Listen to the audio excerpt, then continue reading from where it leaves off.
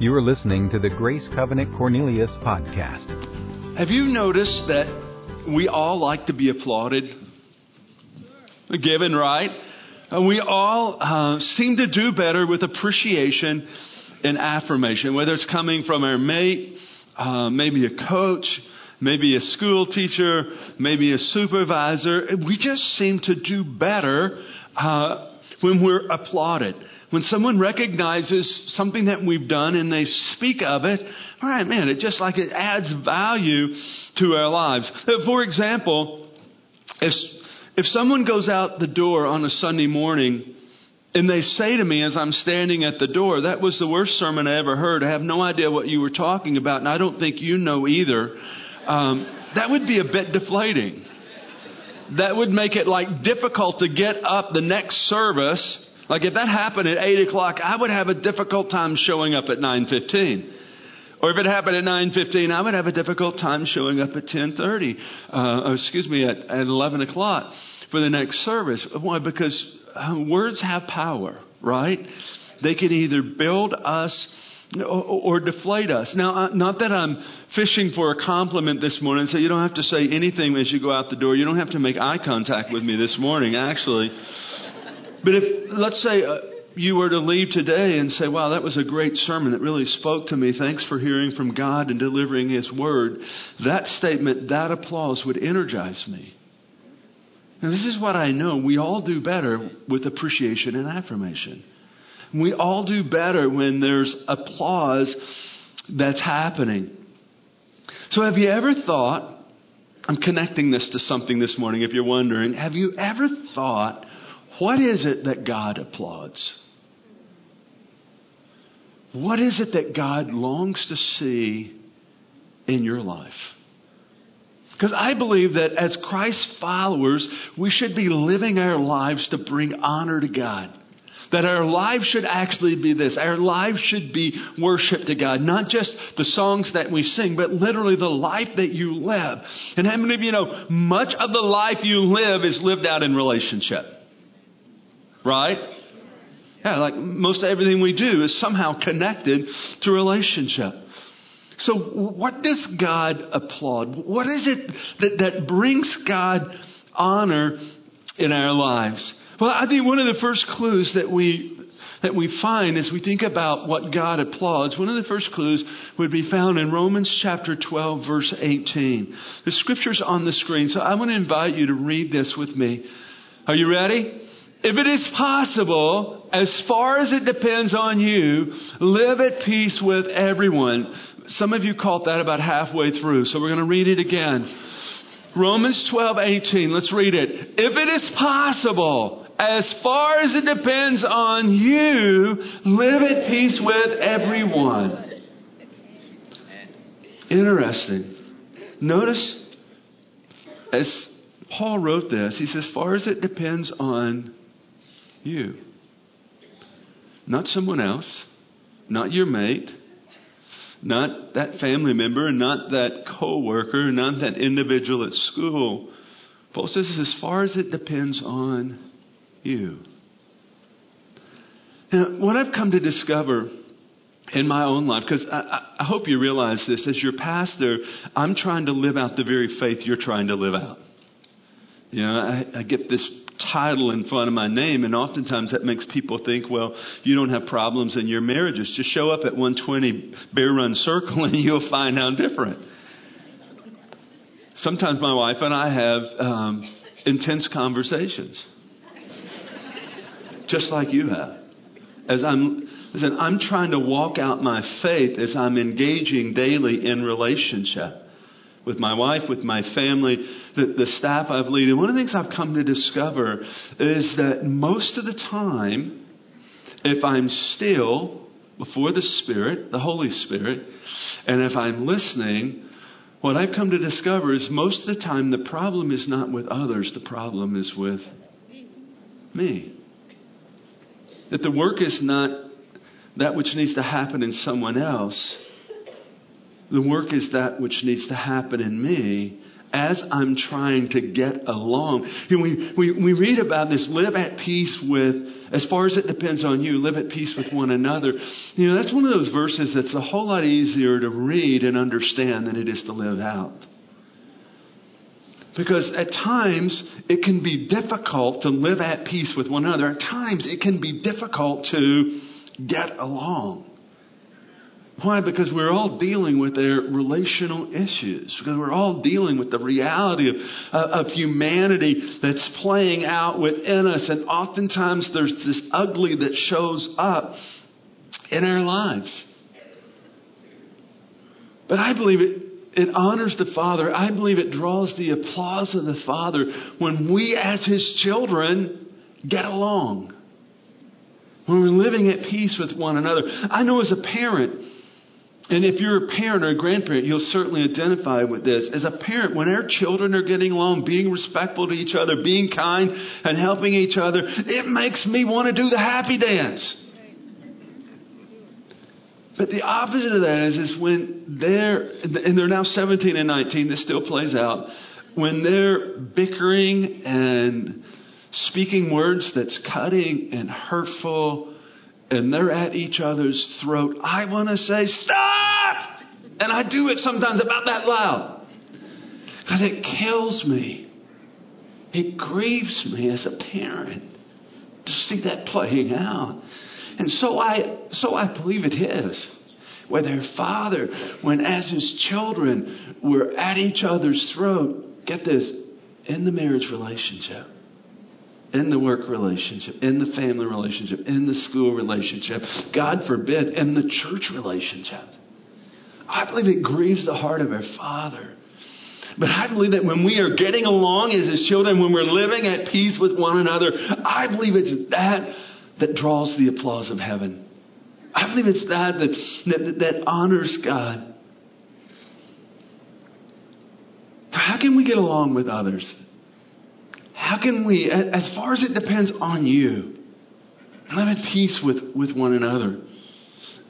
Oftentimes we focus on others when I think if we would stop focusing on others and focus on ourselves, we would probably have a little better chance at getting along with one another. Now, oftentimes we think, well, I need to fix someone. Have you noticed that you can't fix anyone? Amen. Being anyone else? You can't change. Some of you have been trying to change your mate, and it's not working. You've been trying to fix your mate because you think they're the problem, and it's not working. Could it be that you're the problem? I got quiet, didn't it? Could it be that you're the issue? And so many times we're not getting along in our marriages, in our families, in our work relationships, in our school relationships, and we think it's everyone else's problem. We're looking at the plank we're looking at the speck in their eye, and we're missing the plank in our own. Matter of fact, Jesus spoke to this. Matthew chapter 7. Let me just read what Jesus said. He says, why do you look at the speck of sawdust in your brother's eye and pay no attention to the plank in your own eye? How can you say to your brother, let me take the speck out of your eye, when all the time there is a plank in your own eye, you hypocrite? First take the plank out of your own eye, and then you'll see clearly to remove the speck from your brother's eye. Basically, Jesus is saying here, don't try to fix others. First, address your own issues. Before you go charging out to fix someone else, why don't you look in the mirror? See who you see there. That's what He's saying. Because we're willing to follow the counsel of Jesus, then we can better live at peace with everyone. We can better develop and maintain relationships that bring honor to God and that bring the applause of God. I think we would agree that relationships are like one of the greatest gifts that God's given us. However, because of humanity, relationships can present us with some of our greatest challenges. And as Christ followers, we're called to be intentional in our relationships, always working to get along with one another. And that's the challenge. It's been said to live with saints above, oh, that'll truly be glory. But to live with saints below, that's a different story. It's true, isn't it? And Paul gives us some insight here in Philippians 2 that I think can help us out. How can we get along? And hear me, friends, please, as we read this text this morning, please don't separate yourself from it. Bring yourself into it. Because as we're reading here in Philippians 2, it's about your marriage. It's about your family relationships. It's about where you work. It's about your school relations. I think our tendency at times is we remove ourselves from the Scripture rather than bringing ourselves into the story. And I would tell you today that Paul was writing about you, about your relationships, about how you're processing life as he penned these words for us this morning. Philippians chapter 2, beginning with verse 1. If you have any encouragement from being united with Christ, if any comfort from His love, if any fellowship with the Spirit, if any tenderness and compassion, then make my joy complete by being like-minded, having the same love, being one in spirit and purpose. Let me pause here just for a moment. How many of you would say that you've been blessed by God in your life? How many would say that you are grateful for His mercy and His grace? Come on, every day. That if you're in that place saying, yeah, that's me. I'm grateful for God's. I'm grateful for His mercy and grace. Then Paul's setting you up here. He's setting me up. He's saying because of God's work in your life and on your behalf. Notice verse 3 says, then do nothing out of selfish ambition or vain conceit, but in humility consider others better than yourselves. Each of you should look not only to your own interest, but also to the interest of others. Your attitude or your thinking should be the same as that of Christ Jesus, who being in the very nature God did not consider equality with God something to be grasped, but He made Himself nothing, taking the very nature of a servant and being made in human likeness. And being found in appearance as a man, He humbled Himself and became obedient to death, even death on a cross. Therefore God exalted Him to the highest place and gave Him the name that is above every name, that at the name of Jesus every knee should bow in heaven and on earth and under earth, and every tongue confess that Jesus Christ is Lord, to the glory of God the Father. It's from these words the Apostle Paul wrote, and from the example of Jesus, that I believe we discover some great life lessons on how to get along. How can we get along? How can we live at peace with one another? If you can take these 4 life lessons that we're going to talk about today and implement them into your life, listen, it will change, it will transform your relationships. I'm going to guarantee you. Transform your relationships at every level. Now, I have to be honest. I have to confess to you this morning that I've not got this fully worked out in my own life. But what I have discovered is that I take these very principles that we're going to talk about this morning, and as I live them out in my marriage, in my family relationships, in the staff relationships, it elevates the relationships. That we're better positioned to get along. Get this, not because I fix someone else, not because I fix my wife. You know, early on in our marriage, I thought my wife needed fixing. And it almost brought us to a broken marriage because I was being stupid. Can I say that? I thought it was her problem and I was going to fix her problem. And it didn't go over so well. I began to realize that the issue wasn't with her. The issue was with me. It's not that God so much wanted to change her. It was me that needed the changing. What I've discovered is, as we take these 4 lessons that we're going to talk about this morning, listen, it will bring you to the place of a healthier marriage relationship.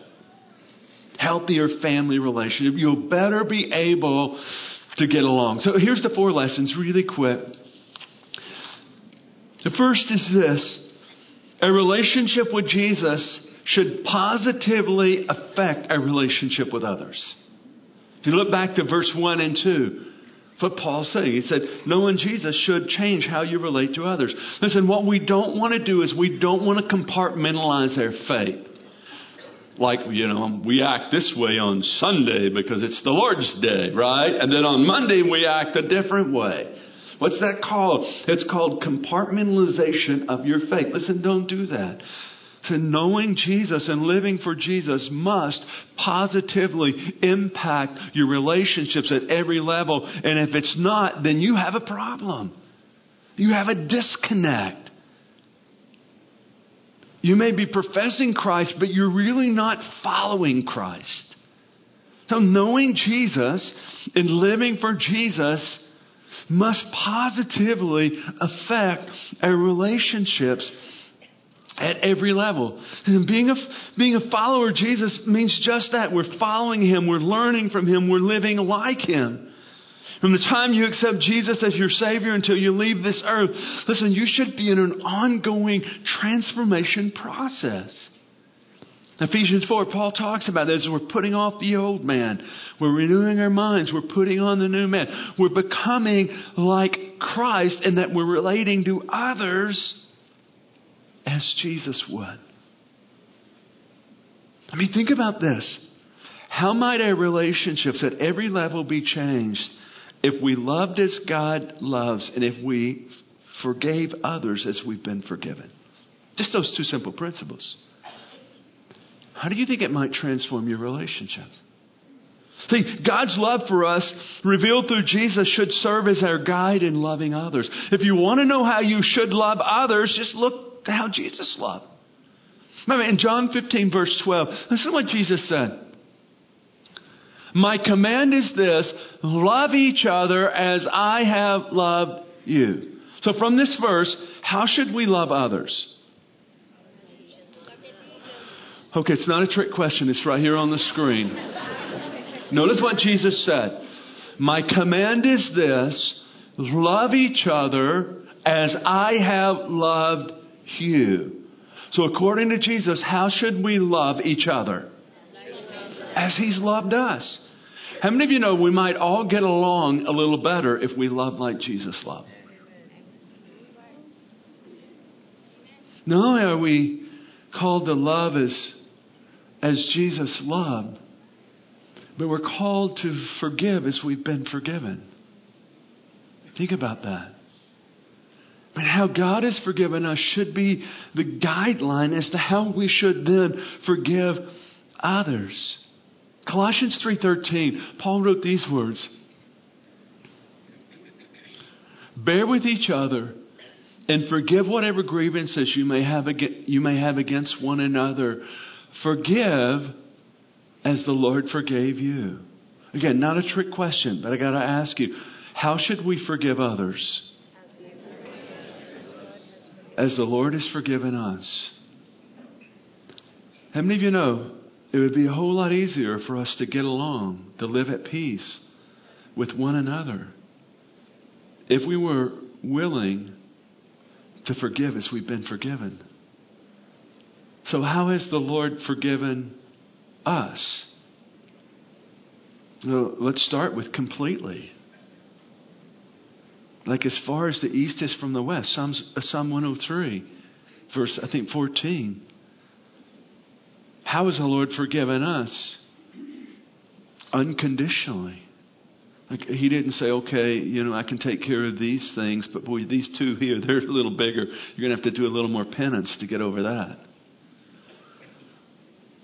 No, completely, unconditionally. And here's the one that really gets us: continually. Have you been forgiven? Continually. How many of you know if it was 3 strikes and you're out, we'd all be out? This building would be empty today. We'd all be out. We're forgiven continually. So as we think about our relationships, then Paul says here, beginning in these first couple of verses, that our relationship with Jesus should positively affect our relationship with others. But we're loving as He loved us. We're forgiving as we've been forgiven. And then we can work at getting along. Here's a second lesson we can learn about how to get along with others. And it's this: selfish ambition should not direct our motives and behaviors toward others. Verse 3. Philippians 2 verse 3 says, do nothing out of selfish ambition. nothing. I mean, nothing kind of like covers it all, right?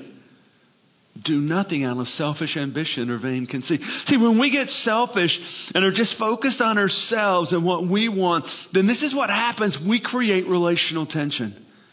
Strife and discord are often the result of selfish behavior. We create trouble in our relationships when we're more concerned about our needs and what we want than we are for the concerns and needs of others. But it creates relational tension, discord, strife. I mean, think about this. You can have two young children playing in a sandbox, having the time of their lives. And everything is happy and wonderful until one of the little boys gathers all of the toys and he says, "Mine." How many of you know all of a sudden happy leaves the sandbox? Right?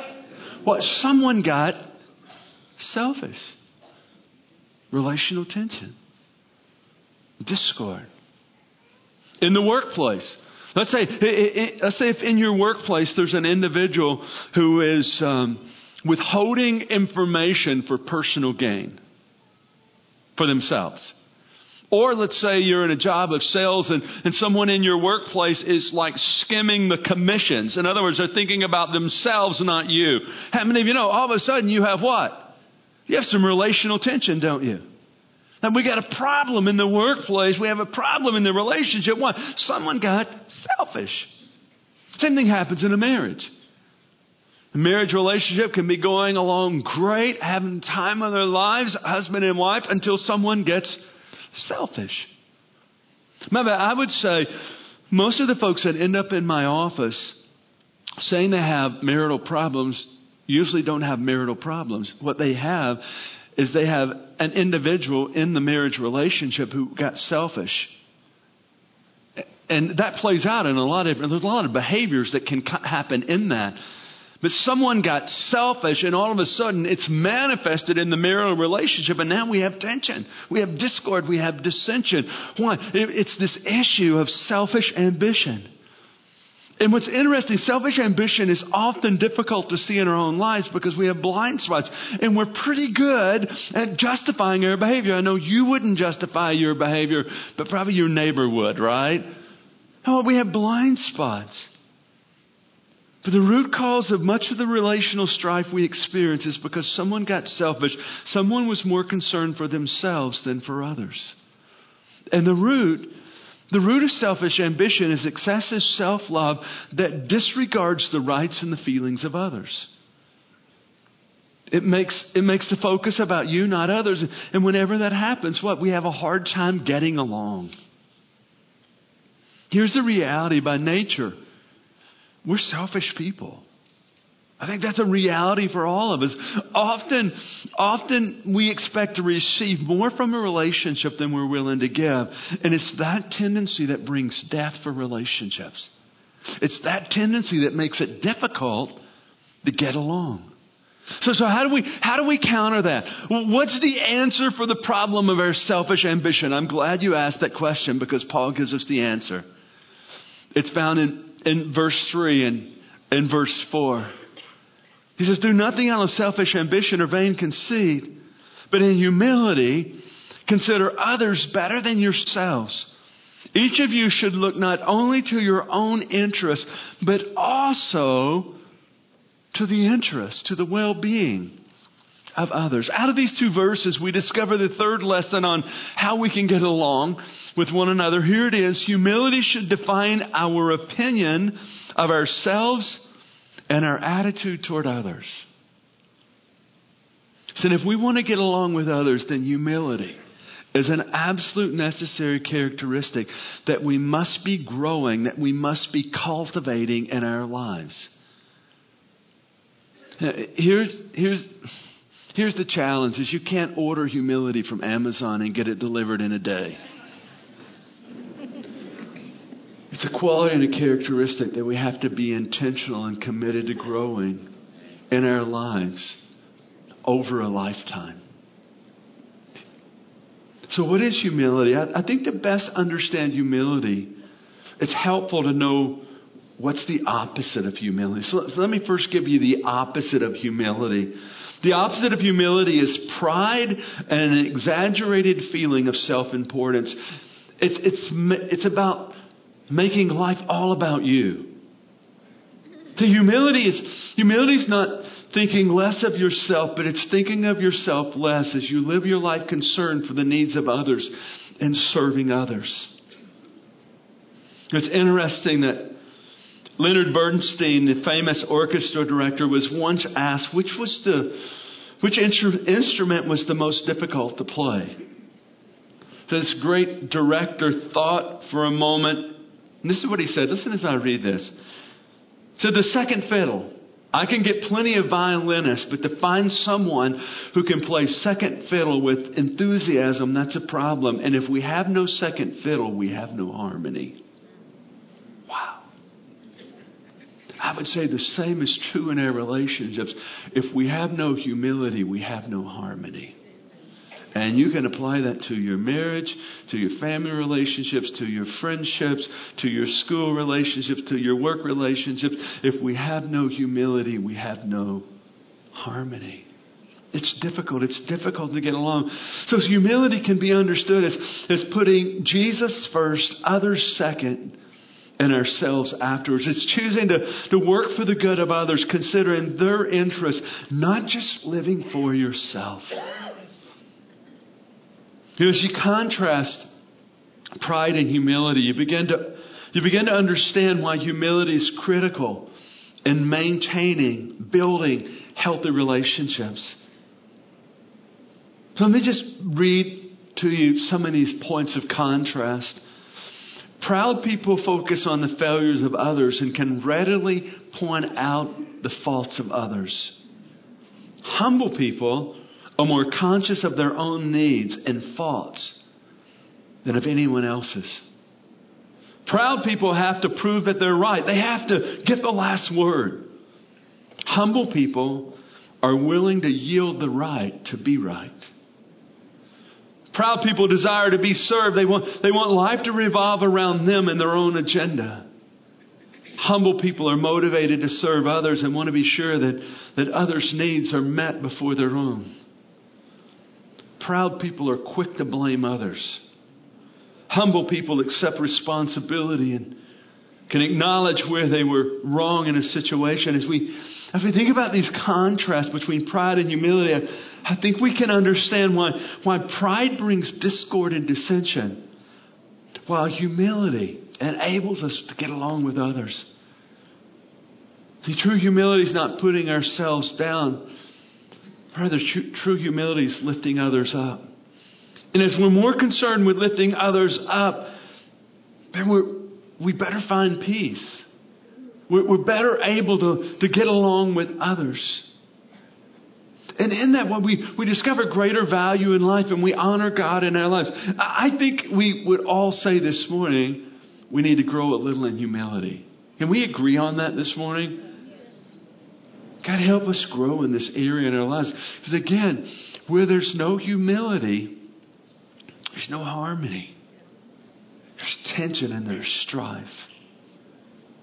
And here's the final lesson we have from Philippians 2 on how we can get along with others. And it's this. Christ's thoughts about relationships should define the way we think about relationships. Philippians 2:5. Notice what verse 5 says. Your attitude, your thinking should be the same as that of Christ Jesus. Basically, Paul was saying here, as we think about our relationships and as we relate to one another, Jesus Christ should be our model. How many of you remember the childhood game of Follow the Leader? How many of you played the game Follow the Leader? Maybe I should ask that. The game was really simple, right? What you followed the leader.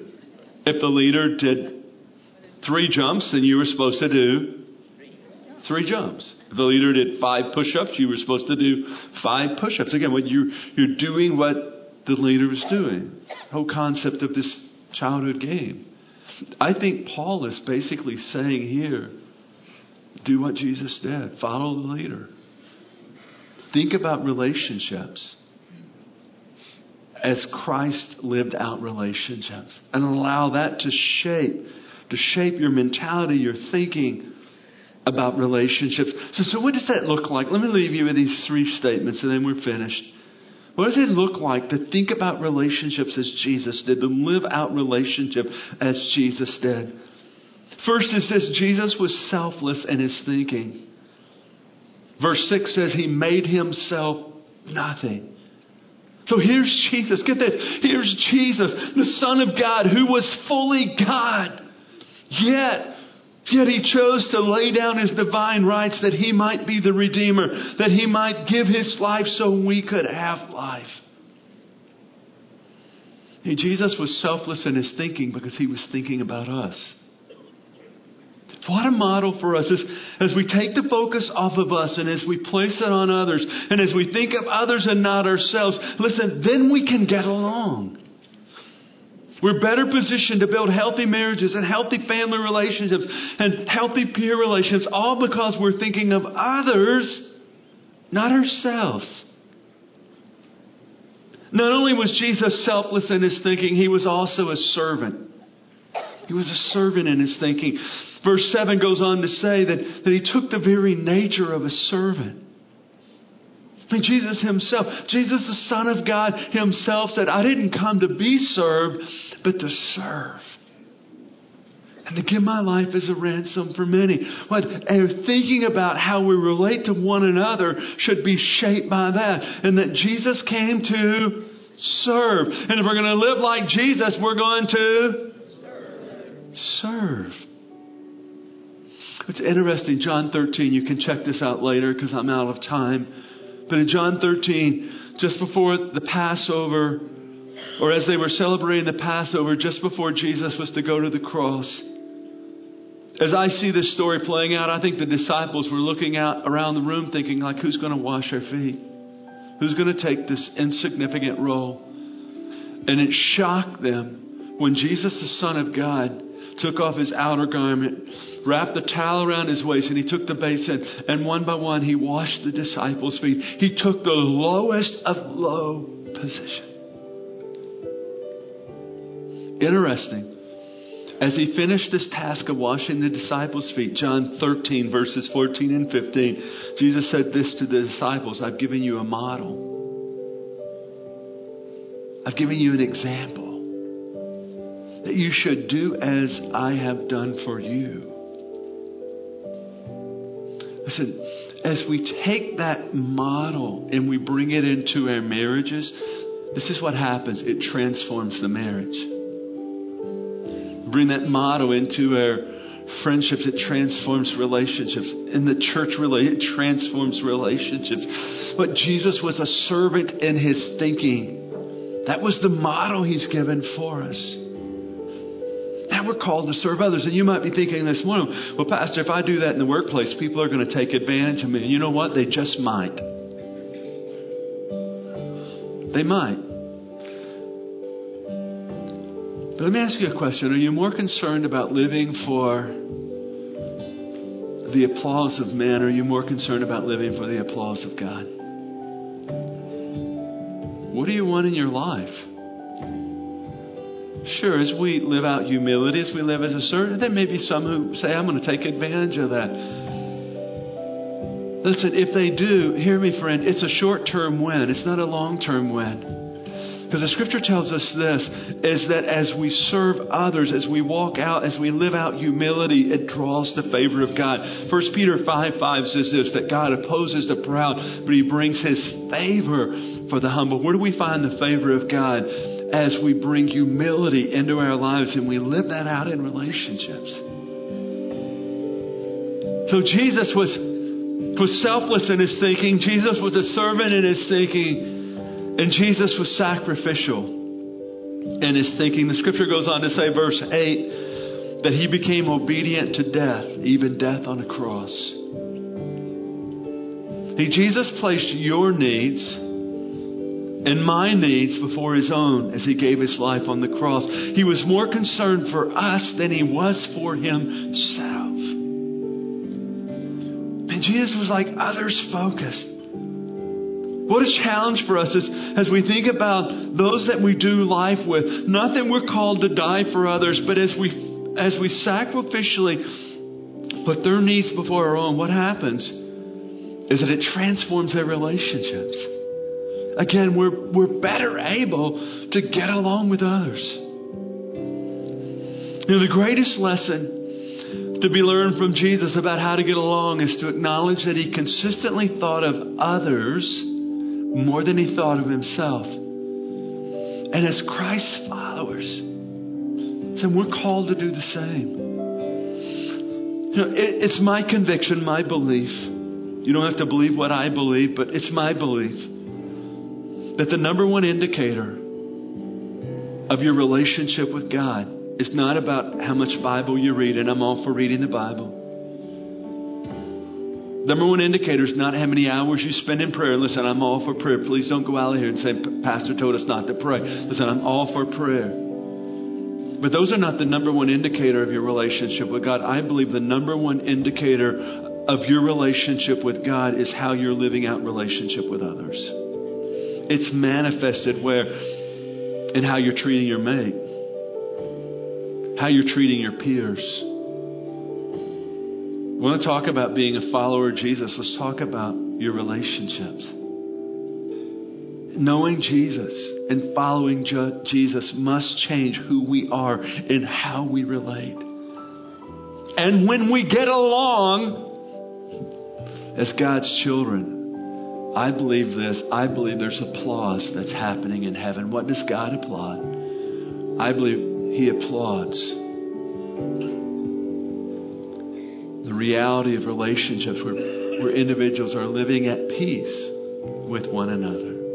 Amen. Would you pray with me? Lord, I thank you this morning for your love, your grace, your provision for us. I thank you for the truth of your word that challenges us, that corrects us, that instructs us. And Lord, your word directs us as far as it depends on us. We should live at peace with one another. And Lord, to be honest, at times that's difficult to live out. And so, Holy Spirit, I pray today for everyone in the room, because we all have relationships at a lot of different levels. We have different circles of influence, these circles of friendship. God, I pray for everyone in the room today. Help us, Holy Spirit, to become more concerned about the interests of others than we are ourselves. Holy Spirit, in this week, in this month, in this year, help us to follow the model of Christ, who was selfless in His thinking, who was a servant in His thinking, who was sacrificial in His thinking. May that transform our thinking as we relate to one another. Holy Spirit, help us not just to hear the word today and walk away, but Holy Spirit, help us to embrace that of your word that refines us and transforms us. For more information on Grace Covenant Church, our service times, ministry opportunities, directions, and more, visit us at gracecovenant.org.